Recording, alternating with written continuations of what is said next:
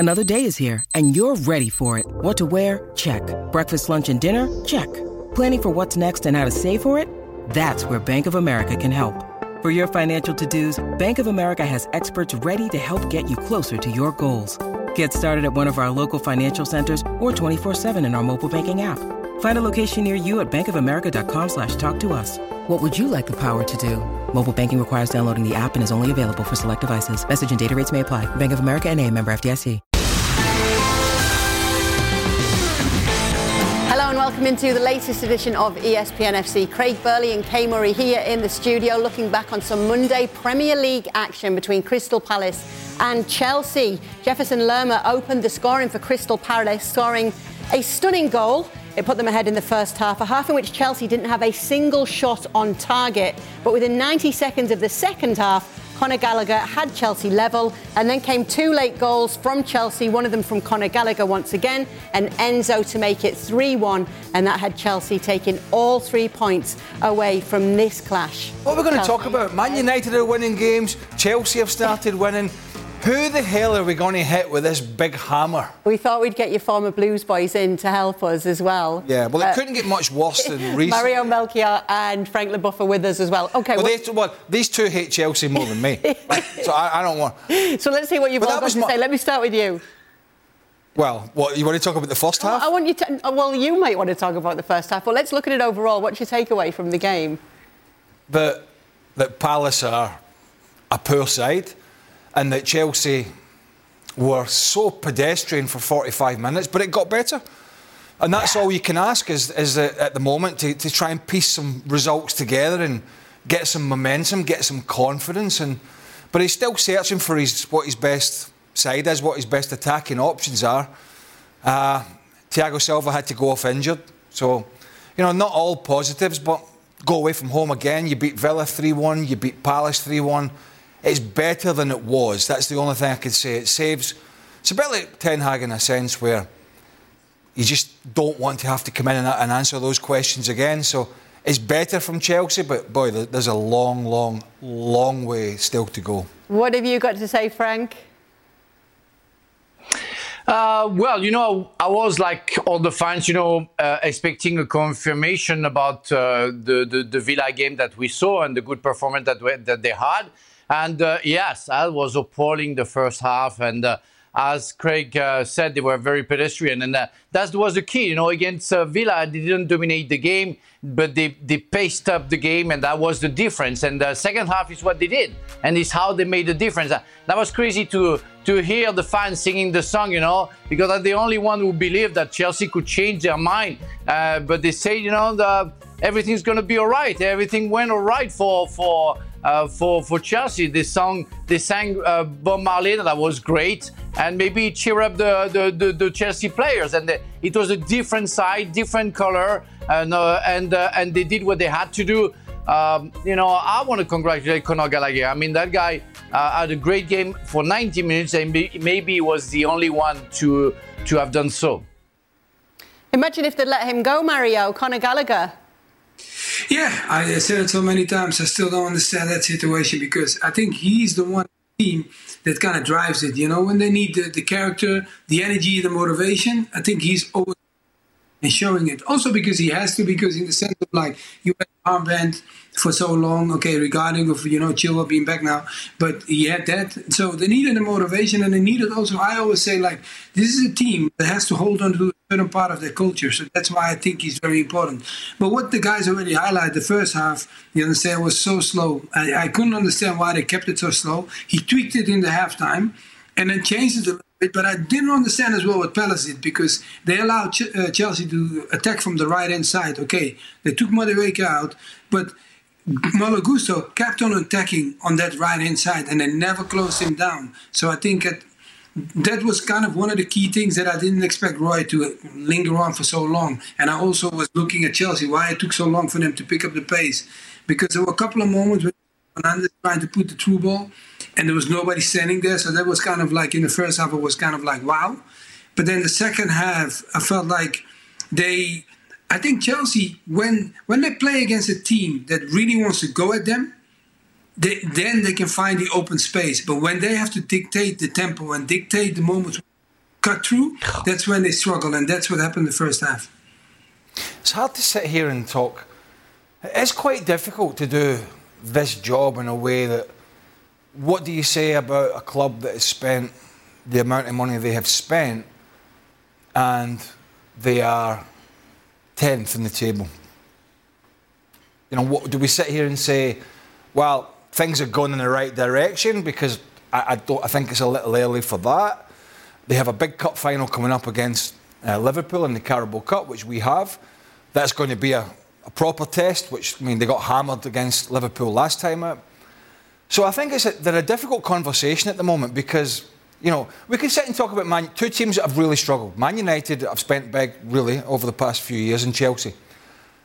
But you kind of hang your jacket on Man United a little bit with the discussion because, you know, you could say, well, you know, will they overturn Villa? Will they catch Tottenham? Will they get in the top four? Can they keep putting these results together? With Chelsea, it's what's the end game this season? You know, finishing above Brighton. You know, scraping into Europe somewhere. I mean, I just don't know where to go with this Chelsea discussion because what at the end of the day, Frank, is going to be acceptable? I just don't know. No, I agree with you. The only thing is you have to forget about that because that's the board problem and the board issue, the numbers. What you have to look at is the players and what their value it really is, and it really is, and that for sure. When you watch Caicedo and even Fernandes, they're not worth 100 million for sure. They're young players, they have a bright future for sure. They are talented, but they're not that value. So if you analyze or expose what you want to say about them according to what the Chelsea paid, you're going to be wrong for sure because you're going to be nice sometimes where you know that it's not at the level that we would love them to see. They're not worth that amount of money for sure, and most of them they are future players, and we just have to analyze and comment what we see. And what we see is a mid-table team who are doing sometimes good, sometimes great last week, but most of the time average. But when they do well, we cannot analyze it because Caicedo worth 100 million, because otherwise we're going to demolish the guy every time. It's not about to get any easier for Chelsea either, and Pochettino said after the game that the biggest challenge they have is consistency. This is what's ahead for them. Yep. And you pick out a few there, Manchester City, Liverpool, Arsenal in there as well. It's not an easy run. No, and I think if they have enough positive results from that upcoming schedule, then I really sit and think we could say, well, he's turned the corner with this group and they're buying into what he's doing and all that sort of stuff. But at the moment, until they do that, I'd hate to say this, but they're kind of not worth talking about, really, to a certain degree. I said at the start of the season they would be an afterthought, and they pretty much are. Yeah, they're in the FA Cup. Yeah, they're in the Carabao Cup final, and maybe they will prove me wrong in those games. But at the moment, they're not worth talking about much more than some of the other sort of mediocre sides, and you know, it's kind of where they are. I'm not very often lost for words, but I'm kind of flummoxed here in what to say about this. I mean, the Villa game was different. Villa was a proper, you know, that was a really good away performance. Okay, Villa have faded and are a little bit more jaded, but you know, they'd only been beaten once at Villa Park until obviously United beat them at the weekend. They'd only been beaten once, and that was Newcastle. So that was a little bit of a scalp. FA Cup away from home after the draw at Stamford Bridge at Villa Park. That was something to sit back. Oh, that was pretty good. If they can do that for 5 or 6 games, which they've got coming up, big games, and get positive results in the majority of them, then maybe we could sit and say, yeah, he's on the right track. If they were to lose 4 or 5 of those games, he's back in the mire. He really is, and he's going to be under pressure again. So the next, I don't know, 3 or 4 weeks is going to be just as important as the previous 3 or 4 weeks for Mauricio Pochettino. Mario? No, look, before we started the season, we already said that as well. And on that scale, I definitely agree with what Greg said. You understand that it's a difficult situation, but also where they come from. So I think sometimes people have to understand when a change happens, it's very difficult to find the right metaphor in the sense of like how you're going to grow your team. And I think now, why are we seeing so many ups and downs at the bigger clubs? I think sometimes they get caught by having great individuals, but they don't perform as a team. And the moment when they perform as a team, we go like, oh, they did okay. And I think, and when we watch them as individuals, we demand more of them. And I think when you watch, for example, even today, I saw first half, I didn't see a team performing really well. But in the second half, I saw a team outsmarting the other ones. And I think that is kind of like what Chelsea's playing with. Because regarding if we're talking about the Liverpool final, the City is also like a final for them. Because when they go to City, they, like I said last week when I was on, I said, it's very important how you go into a final. We have all come across finals ourselves. And the most important part for a final, people can say whatever they want, is the confidence that you bring with you when you enter a final. So when they are playing City, you don't want to lose and look so bad. They don't have to make the game because we clearly know that they are not there to make the game when they play City, but they're going to sit back and try to maneuver and hit them on the break. Okay, but then they're going to play Liverpool. You're playing a final. It's a one-off game. What are you going to do? So those are the kind of key things when they start, coming towards the end of this month. I think it's going to be very, very important in what they're going to do in the next step if they want to keep on growing. Things are very different in the north of the capital right now, particularly for Arsenal. They thrashed West Ham 6-0. And after that game, Bukayo Saka said, we were 4-0 up in the first half and we could have scored many more, including myself. I think we smelled blood today and went for the kill. And obviously it was quite something if you watch them, Craig. Even to compare the likes of this Arsenal team and Barcelona at the weekend, after they score their goals, Arsenal, they're just relentless still. Barcelona just don't even seem to have a drive like this. Like Arsenal, when you look at them right now, they just are relentless as a team. Well, they're playing for each other. They're playing for a league title. They're playing for the manager. Dare I say it, they're playing for their badge. They're playing with pride. All of those sort of cliches, and every one of them Barcelona are not doing. Those players have pretty much chucked it. They threw the towel in. The bulk of them, the Barcelona players, probably a third of the way into the season, and I include the likes of Lewandowski and others in that. Look, if Barcelona might as well change the manager now, right? Because at this rate, they could finish outside the top four. They'll get whacked by Napoli probably in the Champions League. And it's becoming embarrassing. Granada, second bottom of the league, scoring 3 goals just to add to all the other teams that have scored at the Montjuic. But the Arsenal thing that really impressed me. That was like, no. Arteta, Moyes, I played for him at Everton. Am I going to feel sorry? No. We have business to do here. There's goal difference. There's business. We're going to put a marker down. And it was relentless. And it could have been 8, could have been 9. Dare I say it could have been double figures. It was so impressive, and the gulf was so big between the sides. And I heard Stevie and the guys talking about it yesterday. The defending, not only from set pieces by West Ham, but in general play, was absolutely horrendous. And you do that against this Arsenal side, and they will punish you. Look, all the talk in January was a striker. Will they win the league without a striker? Will they do this without a striker? Will they do that without a striker? If you look at Liverpool, Mo Salah apart, who's injured at the moment, do they really have an out-and-out front man that's going to get you the goals to compete with Man City, who are the team to beat? The answer is no. City are the only side with a recognised quality, world-class striker. What Arsenal have done very well this season is they've shared the goals around. Now, Liverpool have got goals, but only 4 players in this Liverpool side have got 4 goals or more. You look at Arsenal, it's 9. So they're not as prolific, but they're sharing it around. The last 4 games they've played, 16 goals. So I don't think there's any talk at Arsenal at the moment of, we're struggling for goals. We're a little worried. And yeah, 6-0 is a bit of an anomaly against a half-decent Premier League team. But you look at Liverpool when they had success. They won the Champions League, they won the Premier League. Roberto Firmino was the front guy. Roberto Firmino was never what you would call a prolific striker. He was a link-up player, he was a worker, he's a grafter, and he got his quota of goals. That's kind of what Arsenal is at the moment. And maybe in a sense it's what Liverpool have become again. With Nunez, only 8 league goals for him. Plays on the left sometimes, plays on the right, plays sometimes up front. And I think from Arsenal's perspective, it's about the set pieces, which they've been obviously great at, and the boys touched on it yesterday.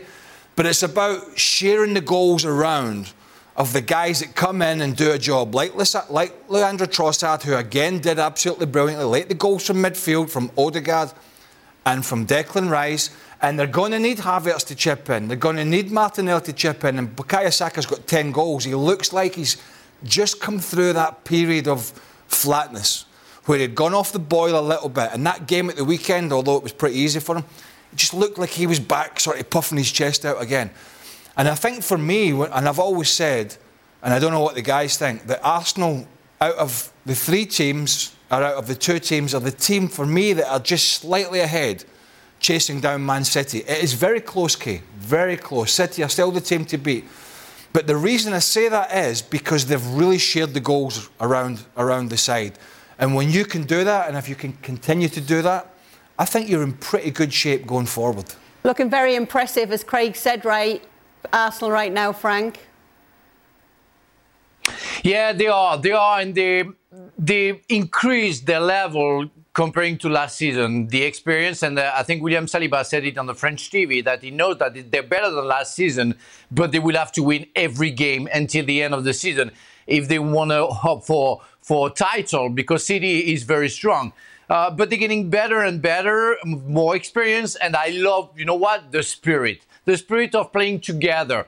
Mario touched that, about the fact that you have to play together in order to get the results. And we were talking about Chelsea. That's exactly what Arsenal are doing right now. They play all together. It's why many players score goals. They're not targeting somebody to score the goal, like a striker. City proved many times, some years ago before Haaland came, that you can win titles without even a striker.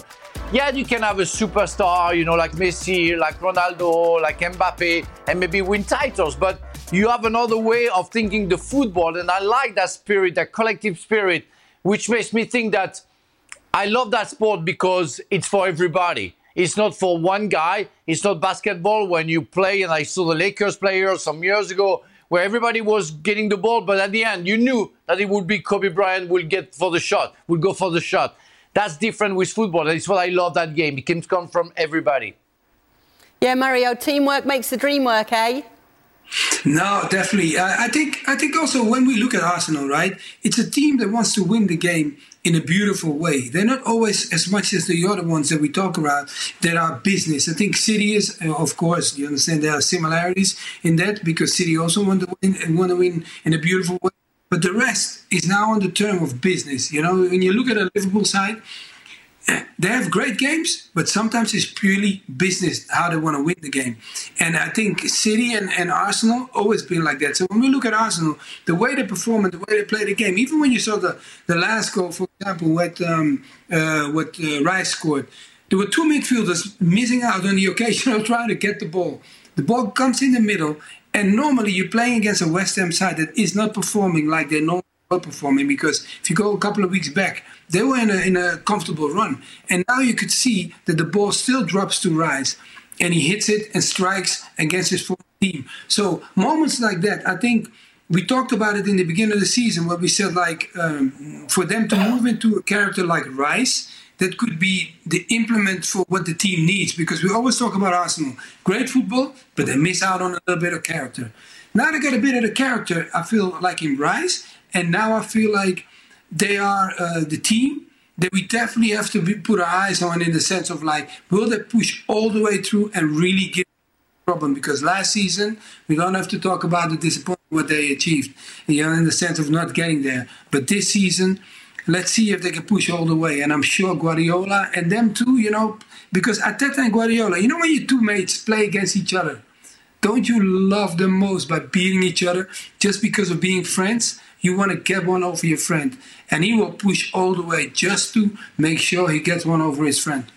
Now, obviously, Man City are favourites as we just look at the Premier League title odds, but it just goes back to what you were saying, Craig, that when you think about who's most likely to push them all the way between Arsenal and Liverpool, it is Arsenal that you're leaning towards then because of what you're seeing.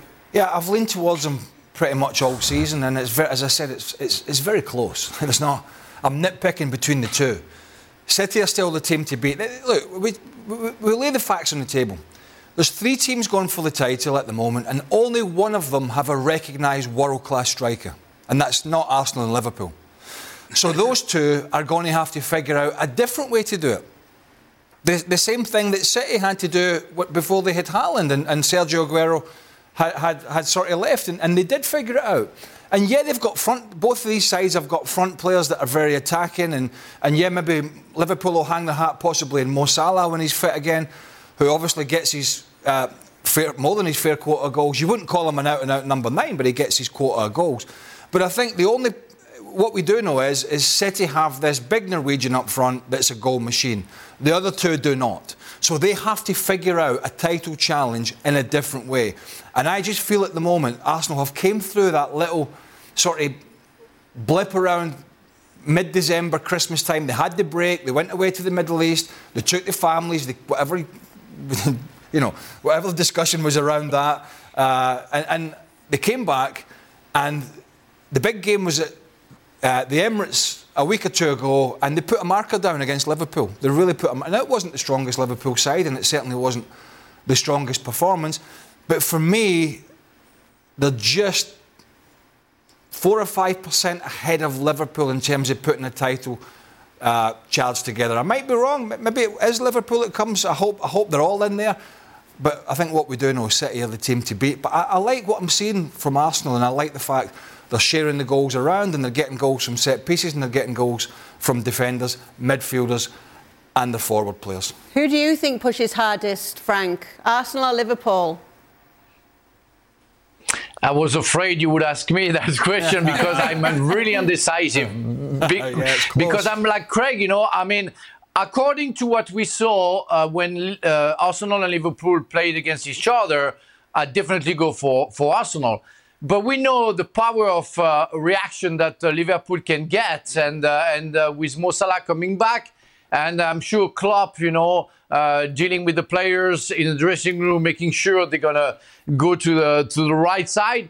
I still think that Liverpool is a little bit ahead. It will surprise me that they will get another bad performance that they had at the Emirates.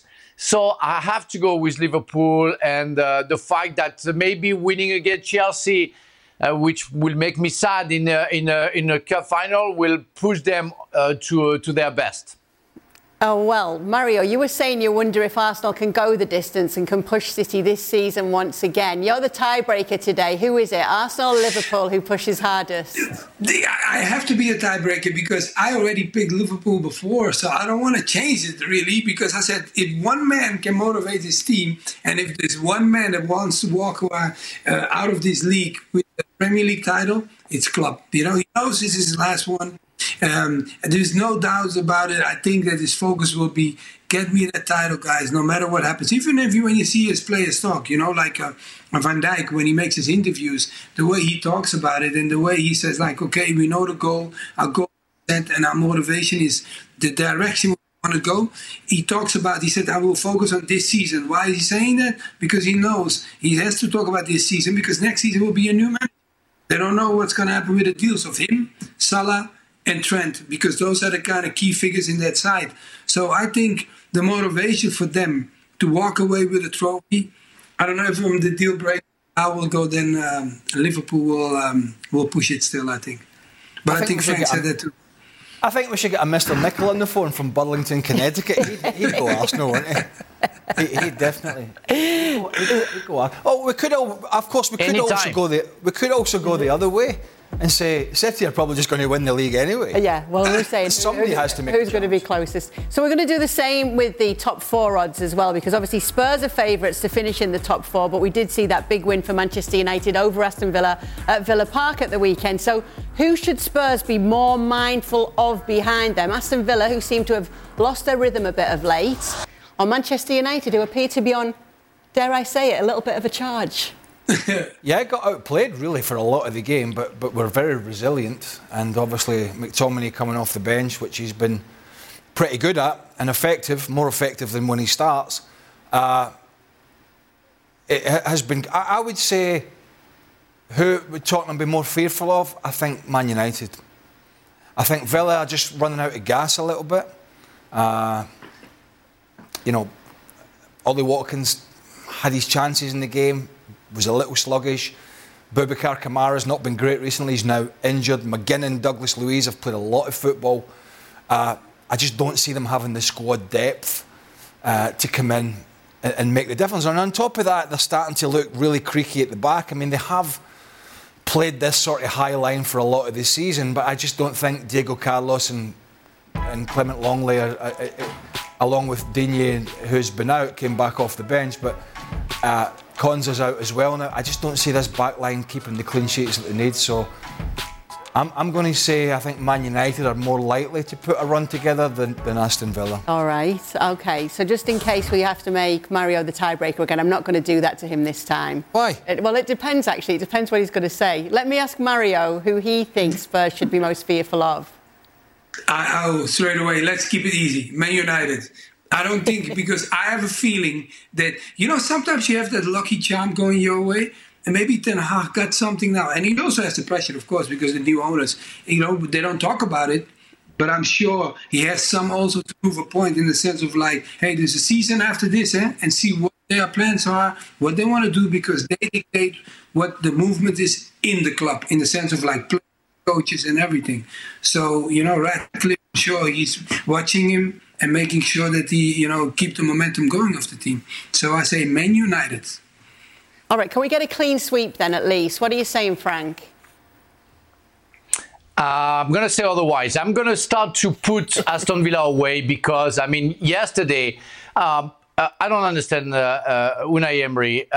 You are drawing at home, okay, but you are drawing and you can keep Manchester United 6 points behind you. And you don't defend. You try to score a goal. And they lost their mojo. I think they lost their mojo. Ramsey had two clear chances. Yes, Garnacho had two chances too, but they should have scored. Ramsey should have scored, and he didn't. And you are 2 minutes away from the final whistle. So just ask your players to pack the bus and just draw, and you keep the 6 points, and you don't. So you're out of the business for me.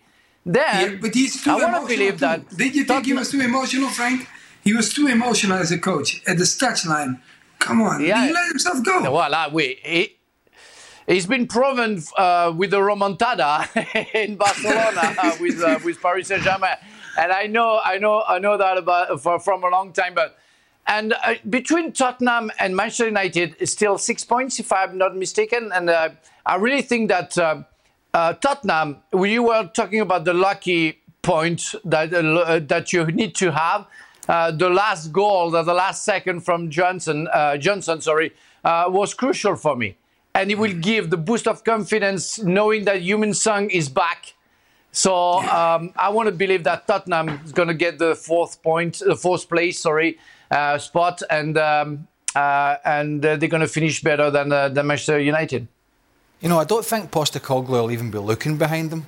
I just don't think he's that kind of manager. I think he's been so positive in his team selection, the way they've played, and his press conferences. Even in his mind, he's thinking about hanging on to the two or three the teams above them. I mean, that's a bit of a pipe dream, I think. But in his mind, that's what he's projecting to his players. You know, we're looking at the teams above us. If any of them falter, not who's behind us, but I just think when you look at the two sides, if you look at the three sides now, I felt Villa were in a good position because they were a little bit of a hybrid between the sides. They were very attacking but not as open as Tottenham, and they could grind some results out. They've just stopped doing that. And I think Tottenham are in a good place, as Frank said, with all the players coming back as well. So it's in their hands now, Tottenham. And if they get in the top four, you're changing your mind. Well, they are the favourites to finish in the top four. We want to know who's going to push them harder. Why am I changing my mind? I never. Oh no, No, I thought you just said that Manchester United is going to finish fourth. That's what I thought. That's what I heard. I said if Tottenham are going to have to worry about anybody, it would be Man United. Exactly. I don't think Man United will get in the top four. Although a little caveat that I did have them in the top four in my predictions at the start of the season. Oh, they'll be coming up. So if they do squeeze in there, I'm not be that upset. Yeah, we can't wait for the end of the season. I can't even remember what I went for, but they'll be coming back up. Make sure to check out our YouTube channel for all the latest on the top four race and a lot more from the world of football. Passion, drive and patience. The formula for winning championships is also what keeps your ride or die alive. eBay Motors has everything you need to maintain your vehicle and level it up to peak performance. Superchargers, roof racks, exhaust kits, LED headlights and more. Whether you're into speed, power or style, eBay Motors has you covered. With over 122 million parts for your number one ride or die, you'll always find exactly what you're looking for. And with eBay Guaranteed Fit, your part is guaranteed to fit your ride every time or your money back. Because with eBay Motors, you're burning rubber, not cash. With all the parts you need at the prices you want, it's easy to make your car the MVP and bring home huge wins. Keep your ride or die alive at ebaymotors.com. Eligible items only, exclusions apply. We're driven by the search for better, but when it comes to hiring, the best way to search for a candidate isn't to search at all. Don't search, match with Indeed. If you need to hire, you need Indeed. Indeed is your matching and hiring platform with over 350 million global monthly visitors according to Indeed data, and a matching engine that helps you find quality candidates fast. Ditch the busy work. Use Indeed for scheduling, screening and messaging so you can connect with candidates faster. Join more than 3.5 million businesses worldwide that use Indeed to hire great talent fast. And listeners of this show will get a $75 sponsored job credit to get your jobs more visibility at Indeed.com/FC. Just go to Indeed.com/FC right now and support our show by saying you heard about Indeed on the podcast. Indeed.com/FC, terms and conditions apply. Need to hire? You need Indeed. Come along to the Bernabeu, the Summit Conference between the top two, one of the greatest stories in world sports, deep into the season, and little Girona come to play the mighty Real Madrid, still daring to dream that they can shock the world by winning the La Liga title. Vinicius fitting one. Oh, what a brilliant goal from Vinicius. Went in like a rocket, goalkeeper kicking himself, but Real Madrid lead early. Here's Vinicius. That's a great idea towards Bellingham, who's got in here. Jude Bellingham! 2-0! Real Madrid with a brilliant goal. Vinicius again. Going to torment that defence. Lovely footwork from him. He nearly gets it in. And they do score. Bellingham's there again. Right place, right time. 3-0. And that is probably that. Rodrigo. Running, allowed to run and scores. Nobody challenged him. They said, why don't you have a shot? He said, thanks. And Real Madrid are absolutely running away with this now. It has finished at the Bernabeu. Real Madrid 4, Girona 0. Real Madrid's 4-0 win over Girona on Saturday has them 5 points clear at the top of La Liga's table right now. Craig, you were on the coverage for this game at the weekend. Carlo Ancelotti made a few little tweaks to his Real Madrid side. How did it impact the game? Yeah, subtle changes with the same personnel. We wondered when Benzema left how they were going to fill this void, and that for most of the season has been, we'll call it a front two pairing of Vinicius Junior and Rodrigo. But it's been narrow. None of them have played really wide. You know, they both are wide players, but look how narrow they are here against Atletico Madrid. So they've played pretty much as a pairing in there with Jude Bellingham supporting from behind. And you know, it's worked pretty well for them. You may have noticed they're top of the league. Why would you want to change it? But the one thing they did at the weekend, and when you saw the team, it was Vinicius Junior and Rodrigo with Bellingham. So you think, right, they're going to do the same thing. They're going to play narrow in here, they're going to play as a partnership. But this guy here, he's just always got these little things up his sleeve. And what he did was, he played them as wide could be. Rodrigo on the right, Vinicius Junior on the left, with Bellingham supporting from in behind. And that gave The two fullbacks are a problem because they have been, Gutierrez and Coto have been two of the best fullbacks going forward in Spain, so they couldn't go forward. Now all of a sudden you've got two centre-halves, with nobody to mark, so that allowed space for Bellingham to get in. It wasn't great defending from Eric Garcia, but that little tweak from Carlo Ancelotti, playing those two as wide as he did, really gave Girona a massive headache.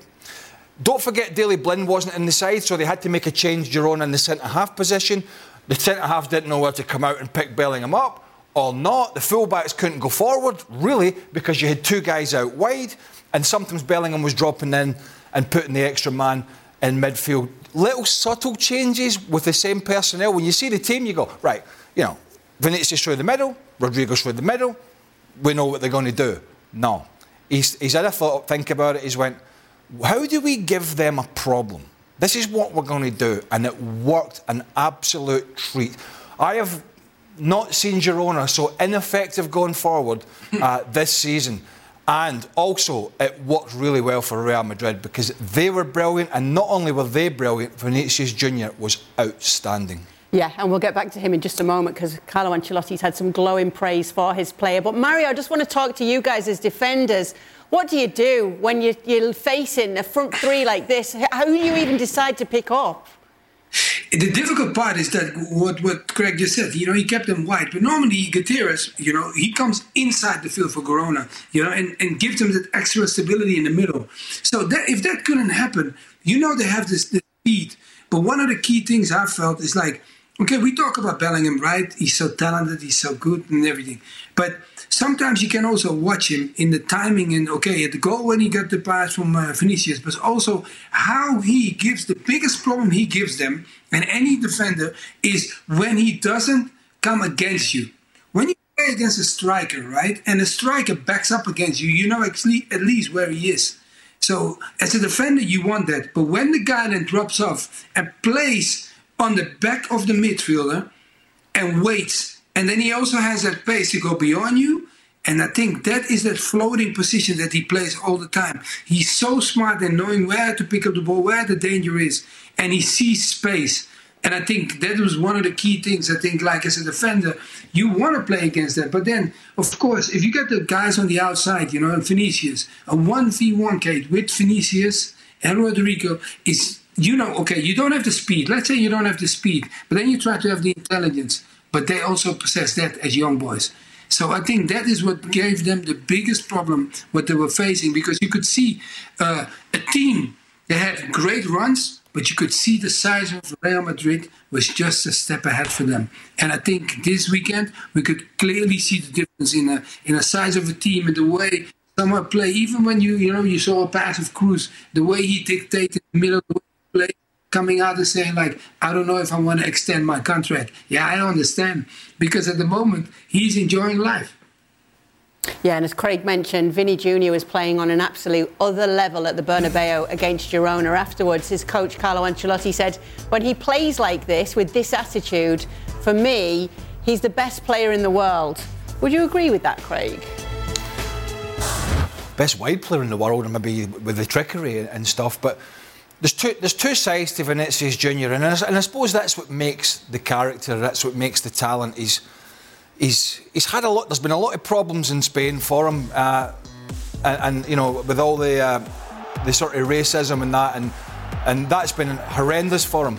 But when he's in this kind of headspace as he was and has been in certain games where everything's going against him, this was the Clásico at Montjuic. He gets rugby tackled here. But then his head's gone. You know what I mean? You watch his reaction to this. You watch Ancelotti having to drag him away. He wanted to referee this game. Everybody was his enemy. Nobody was his friend, and it completely distracted him from what he does best. Now, Real Madrid won this game not because of Vinicius Junior, but despite him. This game they won because of him. Because when he's in this headspace here, he's almost unstoppable. I mean, you could argue that pass was even better than the goal. Now, the quick feet here, so that's him. He scored the beauty. He set up a cracker. He's destroyed Coto again. And not only that, here he is winning the ball back. So what we saw on Saturday, Kay, for those that watched this game, was a little bit of everything.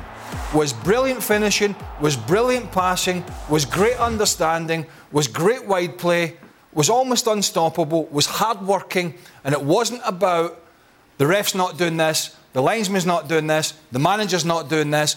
It was about what this guy does best, and that is play football. And when he's got that switched on, and I know sometimes it's been really difficult for him with off-field stuff, but when he's on that field and he's got this switched on, he is an absolute handful, and we saw that at the weekend. Yeah, and he's helped his side to a 5-point lead at the top of the table. But it's not all sweetness and light right now for Real Madrid, because Jude Bellingham came off injured in this game. He's got an ankle injury, and it says Marca here, alert, because obviously there's Champions League coming up. It's 2 to 3 weeks, the club's medical report saying, so he won't feature in the Champions League game away to Leipzig this week.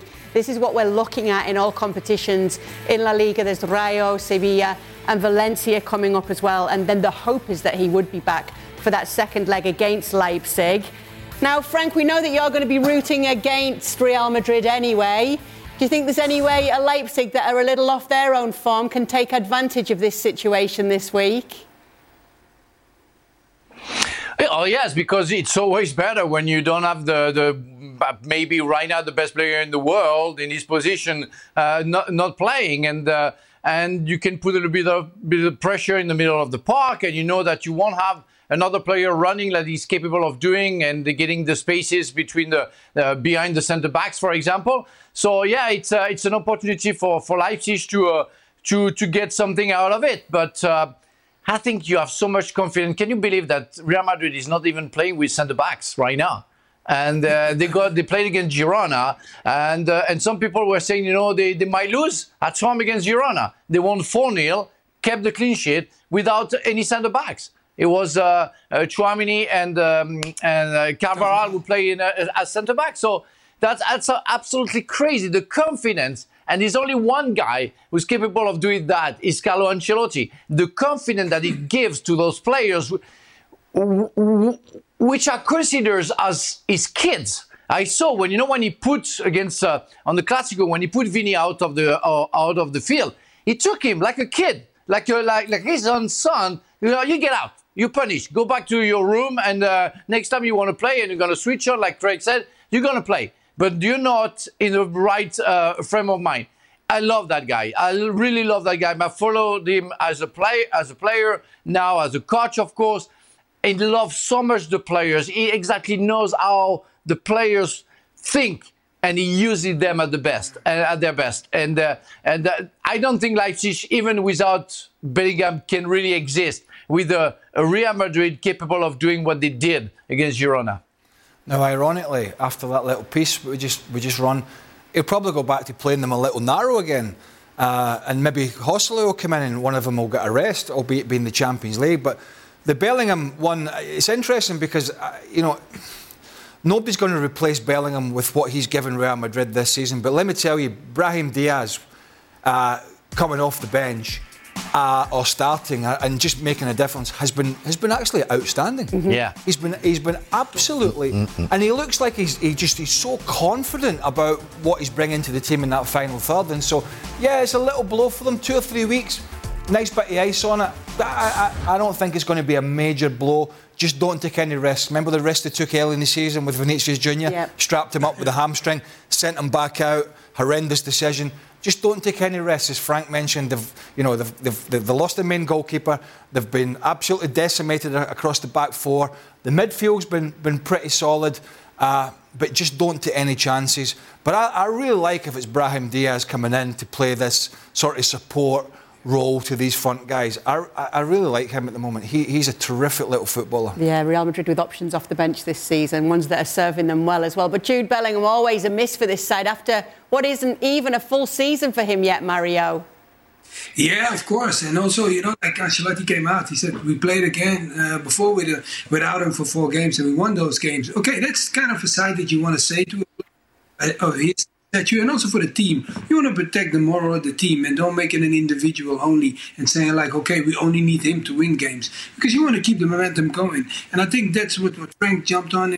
Like, as a coach, I think you know, we want to learn football from our coaches, but you want to also have a coach that understands the psychological level, in the sense of how to talk to a team and an individual and making him understand and getting the best out of you. And I think how you highlight Bellingham, losing him is a great loss. It's a big loss. I mean, not a great loss, a big loss in the sense of like the ankle. Because regardless if you come back, your ankle is always going to be more sensitive in the sense of like the things that you are normally doing. You have to wait to be able to do that again. But away from that, hey, if you manage to put your team out, what you highlighted, without defenders, center halves, play your right back as a center half, and then play your right kind of midfielder forward, Vasquez as a right back, and then still manage to make everybody understand what they need to be doing. And I think when you are capable of doing that, you get a team like Real Madrid, because they're incredible. Like the way they play, the understanding and the mindset of each individual is so up to date, in the sense of like everybody, if you're watching football, that's what you want to see. You want to see a team that everybody knows what to do. And I think that's how you get the best out of each individual, including a Bellingham we enjoy watching. What Real Madrid did, amongst many things they did well at the weekend, was keep... Could we call Girona one of the best attacking teams in Spain? I think they are. I think they have been. They've had a bash at everybody home and away. I mean, that was... The stats even back that up. Normally when you watch... And they had Dovbyk back. And so there's a weak point straight away. Carvajal and Tchouaméni against one of the most informed strikers in Spanish football, the big Ukrainian. He's a handful, a right handful. So you're thinking Savinho and crosses into the box, and how is Tchouaméni going to handle going back there? Yeah, he's a big lad, but he's not a centre-back. How is Carvajal going to handle it if Dovbyk pulls onto him? But what Real Madrid did brilliantly from that perspective, they kept Girona, with the way they played, with the way they set the team out, they kept Girona, for the most part, away from the weakest point of their team. The weakest point of the team is the back line at this moment in time. And they really subdued this Girona side from getting, with any real endeavour at this back line and putting them under pressure. I mean, Artem Dovbyk up front is probably the least amount of service he's had all season. It must have been so frustrating for him. So they really came up trumps. So that's an unfortunate scenario if you're a neutral watching La Liga, because this is really going to stunt Girona. But I'll go back to the Bellingham scenario. What about the celebration? The celebration, to me, I don't think it's arrogance. It's almost like, I belong here. You know, I'm the man. And maybe there is an arrogance to him about it. I don't know. I don't think he's an arrogant young man. But the fact that he just stands there at the Bernabeu and goes, I'm the man. I mean, that's just incredible when you think about the pressure it was on him going there, and what he's delivered thus far from the middle of the park. Potentially going to be the top scorer, potentially, in Spain at the end of the season. There's a long way to go. From midfield, in your first season. At his age. As a youngster. Yeah. I mean, there'll be Barcelona Craig, fans sitting watching this going, stop talking about it. Craig, yes, you know what it means? It means, voila, and that's for you. Yeah, I know. I try. When I walk in the studio, I do that, and people just go, get lost. There's been a new sponsorship leak, actually, and it's the silhouette of him doing this, and it's already becoming iconic this season. Yeah, Mario's seen that. I saw it, when it comes to injuries in the Spanish capital, though, Atleti have also been dealt a bit of a blow with Alvaro Morata. Yep. 3 weeks out with a knee injury. It happened in that 1-0 loss to Sevilla, and obviously with the way he's been playing this season, that is a miss. Well, it's a bigger blow for the Champions League, I think, because they've got Inter, and the league is gone for them. Now, their battle is now the top four. Athletic Club are putting a good run together. I think they're sitting in fifth. So they're now all of a sudden, Atletico Madrid, that is looking over the shoulder and not looking above them. So that's a blow. Yeah, it is a blow. And Atleti will be up against Las Palmas, who've been another of the standout sides in La Liga this season, this Saturday. All of these games, as always, available in English and Spanish on ESPN+. Did you know less than 10% of Americans own an e-bike? Here's why that should change. Studies show e-bike owners actually end up exercising more, plus getting outside more. If you're looking for a balanced lifestyle and everyday adventures, you need to check out Lectric e-bikes. They are the #1 selling e-bike brand in America. Their bikes are typically foldable, pre-assembled, and have serious range up to 150 miles on some models. Check them out today at lectricebikes.com and add some more adventure to your week. That's lectricebikes.com. Hi, it's Mike Greenberg letting you know ESPN Bet is ready to take you through all the biggest sports moments this spring. The official sportsbook of ESPN has exclusive offers and markets from Scott Van Pelt, Stephen A. Smith, and me, plus many more. From the playoff intensity to finally getting out to the ballpark, there's no better time for sports fans. Sign up today. New users get a bet reset up to $1,000 in bonus bets if your first bet doesn't win. Download ESPN Bet today. What a play. Must be 21 plus and present in select states. Gambling problem? Call 1-800-GAMBLER. Terms and conditions apply. See app for details. This is Kicker newspaper in Germany saying champion dawning. Obviously, all the fallout continues to Bayern Munich getting thrashed by Bayer Leverkusen, the leaders in Germany right now. And after that game, Thomas Müller had this to say. He said, there are, of course, some symptoms on the pitch. To be honest, I'm pissed off. To quote Oliver Kahn, what I miss from us players are the balls in the game. We are showing significantly better approaches in training. It's okay to feel pressure, but there needs to be energy and freedom. That's missing in our game. Sometimes we have to speak about us players. It's not just about the coach. We have many international players at the highest level. We need to step up our game. Well, he's been pretty outspoken here, but he's not wrong, Have you seen his interview? I can't remember. I don't know if he gave more than one interview where he lost. He went on some massive rant in German. I watched it. I know, obviously, I had no idea what he said. This was part of it. Yeah, but I knew it wasn't complimentary. And he was like, it was absolutely brilliant in the sense that, you know, I don't know how exactly he was having a pop at in its totality, but the passion in there and that kind of like, look, I don't know. Things have gone backwards. Julian Nagelsmann was at the game. He must be sitting thinking, would it have been like this if I had still been in charge? And I'm not saying Nagelsmann's the second coming of Guardiola or Klopp or any of those, but have they really got better? And they'll say, well, we won the title last year. Listen, Borussia Dortmund stuck their head in the sand and said, here's the title. They chucked it away right at the end. Bayern didn't really win it. He gets South Korean Kim.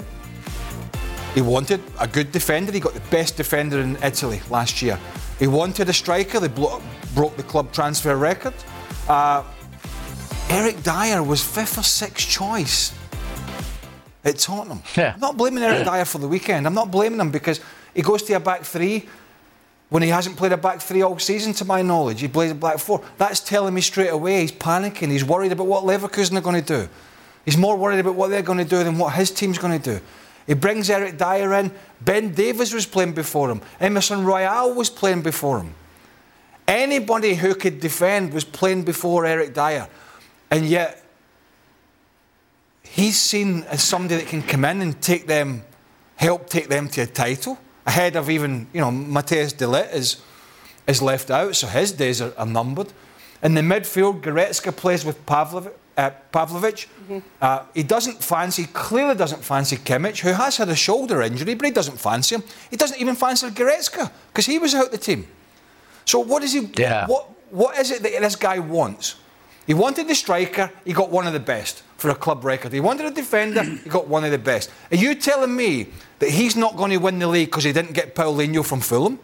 Is that really what we're saying? Because that's kind of what he was saying. At this moment in time, Thomas Tuchel's days at Bayern Munich are numbered. It's only going to take one more catastrophic defeat, whether it be Champions League or the league, and they're going to out him. And he's going to have nobody to blame but himself. Nobody to blame. And they're saying he won't. They're saying they won't at the moment. They're saying it's Rummenigge and it's Ole Hoeneß. They wake up, they open the curtains and go, today's a sacking day. We're Bayern Munich. I wouldn't buy into that. What about you, Frank? What are you nodding along there? You know what? when I watched that game and I watched that Bayern Munich this season, as I said, there is something missing. And we talked about that with Real Madrid and with Arsenal before. We are talking about the spirit. I can see some prima donnas in that team. The coach doesn't really know what he has to do. I think he didn't get that some players like Müller, like Kimmich, are warriors, and they think. And they have that spirit that Bayern definitely needs. So, yes, Müller might be a little bit too old to play all games, but I think he can be crucial at a certain point. But Kimmich in the middle of the park has been the warrior, the example of that team and that club. I don't even understand why he's not playing, and you not tell me that he lost all his talent. So, I don't understand what's going on right now. I don't understand why they're doing right now, but something is missing, and I don't think they're going to catch it before the end of the season, because, yeah, it's possible they're going to come back, but Bayer Leverkusen, come on. We are talking a team who has been undefeated, who played a fantastic game, who exactly knows what they have to do, and have that spirit, which is crucial. Yeah. Undefeated in 31 games in all competitions this season. What do you make of it all, Mario? Yeah, we talked about before, when we highlighted teams and individuals, right? This is definitely a team and playing against an individual side. Like Munich, when you look at Bayern, is more individuals. But if you look at Frimpong didn't start the game because he came on after. But if you highlight the two wings, Grimaldo and Frimpong, like just looking at them, what they bring to that team. And Mazraoui, maybe also because I know him from his Ajax days, so that's why it's easier. And boy, that they just bought. But those guys, what they bring to, the wing backs, what they bring, for Leverkusen is incredible. The speed and the power that they have, and the endurance of always keeping going on as a fullback. I've played that position, and people can say to you, the thinking-wise, sometimes you're a fourth defender, and sometimes you are part of the attacking side. So you have to be one of the fittest guys in the team. And I feel like he has built a team, like Alonso, that they understand exactly the timing, where they need to be. Where do you need to be when we break out? You need to make sure that you use your pace. And on the last goal, you could see them when they bring always when you see goalkeepers coming forward in a crucial game like this, because this is number one, number two playing each other. But when a goalkeeper comes forward in a game like that, there's a kind of a little trouble at that team. Because normally, if you are a team that's in control, you don't bring your goalkeeper forward. But then Neuer comes forward, and then they hit them on the break. And then who is trying to save them from the goal? Sané. He's trying to stop them from scoring. So things like this, I think it's a bigger problem at Bayern than I think they even try to keep inside. Because if it keeps on going like that, Kane comes to your team and then trying to win a trophy, and now it does not even look like that. Because some of the cups that they, in the beginning of the season, yeah, that's the beginning, that's nothing. But then you look at the Champions League, it's a chance of winning it, that's not a big chance. The league, that's okay. We know they can push all the way to the end. So you expect Leverkusen to push all the way through. But still, it's like this club is not used to being a team that's not in control. And I think that is what's going to be a big, big question and an answer for them to fill. It's not as easy as people think in big games just to go to a back three, because all of a sudden the spacing between the defenders is different. How far do the wing backs push? We did it with the national team Scotland relentlessly for a decade, and it was a little dull, or a lot, but everybody knew their job. And I played on the right hand side, and there was always three defenders behind that knew their job. All of a sudden, you go into this huge game in Germany, away from home. And all of a sudden, you've got guys trying to figure out where their positioning is comparison to the other centre-back. And Frank knows a lot about that, having been a centre-back, is when you're working beside a partner, you kind of work off your partner. When you've got three back there, or one in the middle and two outside, and two wing-backs pushed on, or they tucked in, all of a sudden, it can easily get out of shape. Rather than just going there with a back four and saying, listen, we're going to swallow our pride here. Leverkusen are the best team in Germany at the moment. We're in Leverkusen. We're going to be solid early on. We're going to sit in. We're going to see what punches they're going to throw at us, and we have got a bit of pace to hit them on the counter.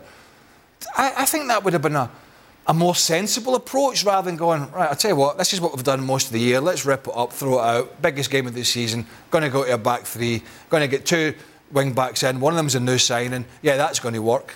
I mean, it's head-scratching stuff. It really is. Well, we'll see how they respond this week in the Champions League against Lazio, and we'll obviously be talking about the Champions League games on the next editions of ESPN FC. Be sure to be with us for those.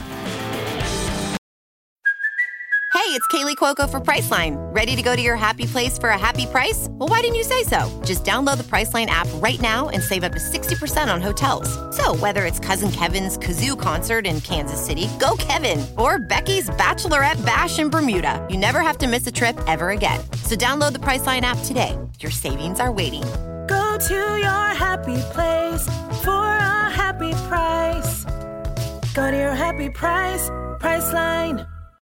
When you need mealtime inspiration, it's worth shopping Kroger, where you'll find over 30,000 mouth-watering choices that excite your inner foodie. And no matter what tasty choice you make, you'll enjoy our everyday low prices, plus extra ways to save, like digital coupons worth over $600 each week. You can also save up to $1 off per gallon at the pump with fuel points. More savings and more inspiring flavors make shopping Kroger worth it every time. Kroger, fresh for everyone. Fuel restrictions apply. Welcome into the latest edition of Extra Time. We've got Mario, Frank and Craig here tonight. How come we've made the effort to come in there to those two? They don't want us next to you, Craig. I'm sorry, mate. Yeah, how come? I think Frank's actually heading here in the summer. Oh. Yep. Yeah. Looking forward to it. Yeah. Bristol. And I'm going to talk a lot. I'm going to and by the way, Kate, the Lyon player is called Cacré. In French, when you have a T at the end and you don't have anything behind and you have only one T, you don't pronounce it. So it's Cacré. Cacré. Yeah, all that prep. Sounded just like You're supposed to come in and look at it and you've ballsed it up. Yeah. When Frank comes in the summer, right? If Frank comes in the summer, which if Frank's coming in the summer, he always comes for the big tournaments. He's very elitist, as right? But he'll be if he's staying in West Hartford, it'll be like the apocalypse, won't it? If somebody tells people in West Hartford that he's coming, he'll get there and they'll be like, there's nobody around. Oh, that's not kind. We'll all be waiting outside for his autograph. And he'll probably see Don Hutchison taking pictures of stop signs. God, this is great in America. Stop signs. This is true, Mario. It's true. Yeah? He Don doesn't know the Hutchison life was of America? very excited about stop signs. American things. Yes. Yeah.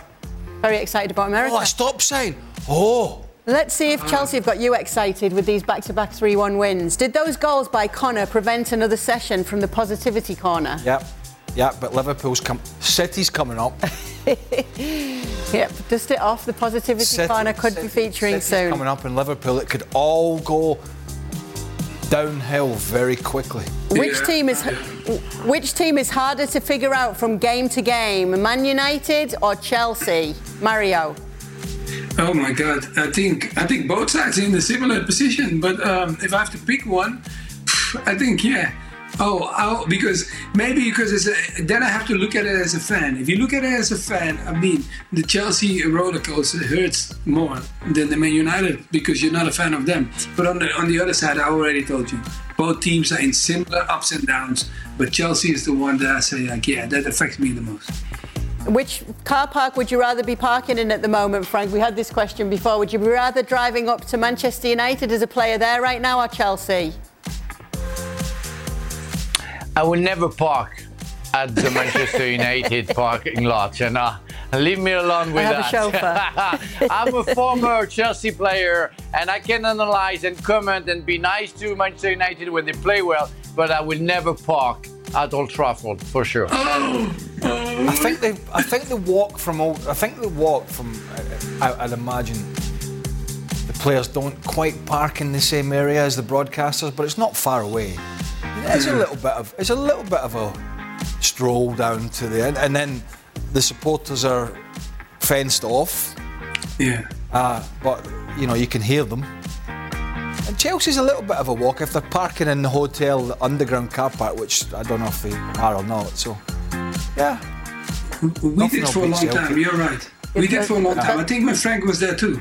But then afterwards they put the gates, so they kind of protected us how we got into the stadium. So I think they start doing that at the end, because my last time I remember they guide them a little bit into it. But I told them, saying, yeah, they guide you from Chelsea. They guide you into the stadium, and then you go from the back end and get to the dressing room. And of course, Frank had his entourage and his bodyguards. When I was at Celtic, we used to park in the little school, which is quite close to the main entrance at Celtic Park, but it wasn't close enough. And whenever there was a bad result, which wasn't too many, but there was the odd bad result in a very big year, which was a lot of pressure, just a horrendous amount of pressure in 97, 98.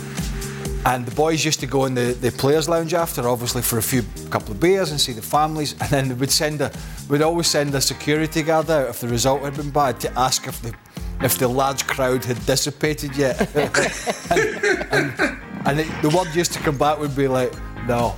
Let's have another one then. We'll give it half an hour. Have they gone? No. They could have been. But Kay, when I signed for Chelsea, that was crazy, but that was unbelievable that we had to park behind the stadium where the museum is now, and we had to walk, and we had no security. It was completely, safe, and we never had any problems, and we were in the middle of the fight with the fans. I remember one day losing a big time and getting out very quickly because I had to catch a flight straight after, and I was even with the fans because I took a quick shower. And I never had any problem, never. And it was in 96, 97, 98. Then after we had, as Mario said, we had to park underneath the hotel, but we had to walk for I would say 200 yards. And we had no problem. I never thought, I feel in danger. I didn't need a bodyguard, as you said, just a smile, and that was enough. And everybody was cool with us. Yeah. It's worse going back as a broadcaster. Trust me. Well, it's not worse. I don't really care. Well, it's because of the things you say. Well, I'm very down the middle, sit on the fence. But, I've been to a lot. I mean, obviously, I've been to a lot of grounds. And let me just say, a lot of fans, it's not difficult for them to get irate. But it is what it is. How did you experience the Fulham one? Greg, tell them about the Fulham ground. When it was the time. Fulham, the stadium, going into the dressing room and to the field. How small the dressing room was. Oh, yeah, well, it's tiny. Well, it's a cottage, isn't it?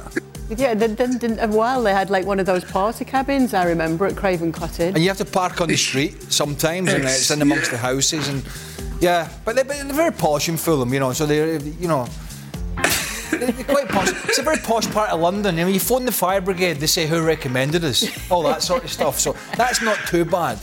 But fans do remember what you say. You said that. You said that. You said that 3 weeks ago. So, you have to. But it's part of the job. As long as it doesn't get physical. If it's just verbal, then that's fine. You put yourself out there, you. The next question for you, Craig. Oh, no. Should West Ham stick with Moyes and give him a renewal, or look to change manager? This is a really difficult one. I mean, I'm sort of conflicted here because West Ham were a club that was either going down or facing relegation, a bit topsy-turvy, a bit up and down, and there is no doubt he has brought stability as well as success. They won the Europa Conference. I know it's not a huge thing, but it is for them. They were pushing the top four at one point. I think it was last season or the season before. They're currently in the Europa League, I believe. They've had this great European run where they've picked up almost more points than anybody. So you have to balance that with the style of football. And I think that's where West Ham fans are coming from, is it's the style. Now, it's not so much yesterday's drubbing by Arsenal, but I think it's the way that they play. And I am conflicted because he has brought a great stability to the football club. They're not even in a discussion, never have been, about being relegated really since he's been in there for a period of time. Is the football great? At times, it's not. So I'm 6 2/3 with this one.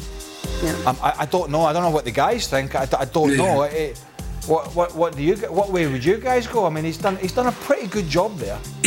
Yeah, because they're still, like, what is it, 8 or something? So for me, it's kind of like, I understand that people question it, but where they come from and where he has them now, like I think there's a lot of uncertainty here, stay in a way. But I think maybe what the question would be, what I think is, there was a moment when West Ham was that high, and I think maybe the fans got a little bit carried away in the sense of like, oh, look where we are now, and then start dropping, and I think that became a sensitive aspect for them.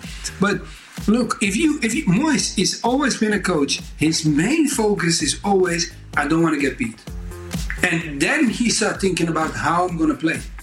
And if they want something else away from that philosophy, okay, I understand that they might be looking at something like that, you know. But if that is not the case, and they want to be like, okay, guys, we keep on building this slow momentum because it's not like going to be super fast and hitting the top 4 straight away, then there is no need to panic yet and stay calm. But if they bring the panic in, wow, then it's going to be, I know, okay, they didn't look bad against Arsenal, but what did you expect? You're playing against a team that's playing great football, and you're the team that has, you know, maneuvers ups and downs. You're still higher than Chelsea, so at least that doesn't happen all often. I love it. You're still higher than Chelsea, so don't worry, it's not all so bad. What I would say with this is that there's been examples of owners want to change the way a club goes about its business. You take a couple of clubs, at least a couple, and I'll give you another one on top of it, was Bournemouth. Gary O'Neill did an amazing job, and he's doing a good job at Wolves. He got beat at the weekend, but he's doing a good job, really good job at Wolves. And he did at Bournemouth, but they not only wanted to be safe from relegation, but they wanted to change the style of play. So did Tony Bloom at Brighton. Chris Hughton, a very experienced manager, and did a great job there.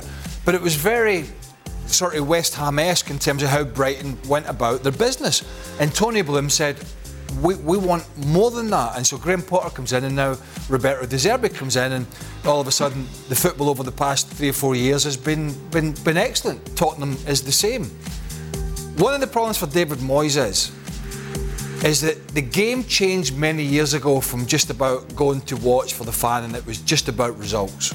Results are the most important thing. But this game has never been more an entertainment business than it is now, because ticket prices are more expensive than they've ever been, so it's more costly for individuals and people to take young kids and families to go. And whether we agree or not, people want to be entertained.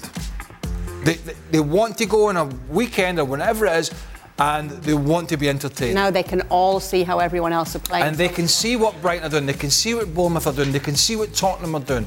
They clearly know what the big guys, the real big guys, have done. But all these other clubs want a piece of this. Right. And so the fans, I'm not going to call them snobby or elitist, it's not. They want more bang for their buck. And that's a problem for David Moyes, is that and you can't blame them for this. They want to go, they want to see good results, and they want success and all that. They don't want to be relegated, but they want to see some good football. And I think that's going to be a big problem for David Moyes over the next couple of months. What do you think, Frank? Keep him or change him? I agree with Craig when he said that he stabilized the club, but the football is not great. But you know, he maybe doesn't have the players that he would need to go a little bit better. But it's not this way of playing. It's not the way of thinking the football. And I again agree with Craig, where you have to entertain the people and make the football better. It's what it is, and it's why maybe Conte, Mourinho, maybe Moyes, and some others who are from the former school, I would say the older school, will disappear sooner or later, because you need to show something else. And football, like players, they change and they get different. We don't say better, but they get different according to what the fans wants to see. And Yeah, they want to see it because we pay. I have to pay my membership for 3 different channels in order to follow the Premier League or the League One or the Liga or the Bundesliga. It's completely different. Where before it was only 1 channel and some of the games were for free. And you can't see a game if you don't pay on TV. And the seats are very expensive as well, especially in the Premier League. So they want to see something. They want to see a spectacle, and they don't really see that with West Ham. No, and there is one channel that talks about it all. It's right here on ESPN. I think we're going to see Graham Potter at either Palace or West Ham very soon. If I was interested, that question came up. Craig will be back tomorrow if the snowstorm doesn't stop him. Make sure to join us then. I'll battle my way through. Did you know less than 10% of Americans own an e-bike? Here's why that should change. Studies show e-bike owners actually end up exercising more, plus getting outside more. If you're looking for a balanced lifestyle and everyday adventures, you need to check out Lectric e-bikes. They're the #1 selling e-bike brand in America. Their bikes are typically foldable, pre-assembled, and have serious range up to 150 miles on some models. Check them out today at lectricebikes.com and add some more adventure to your week. That's LECTRIC ebikes.com.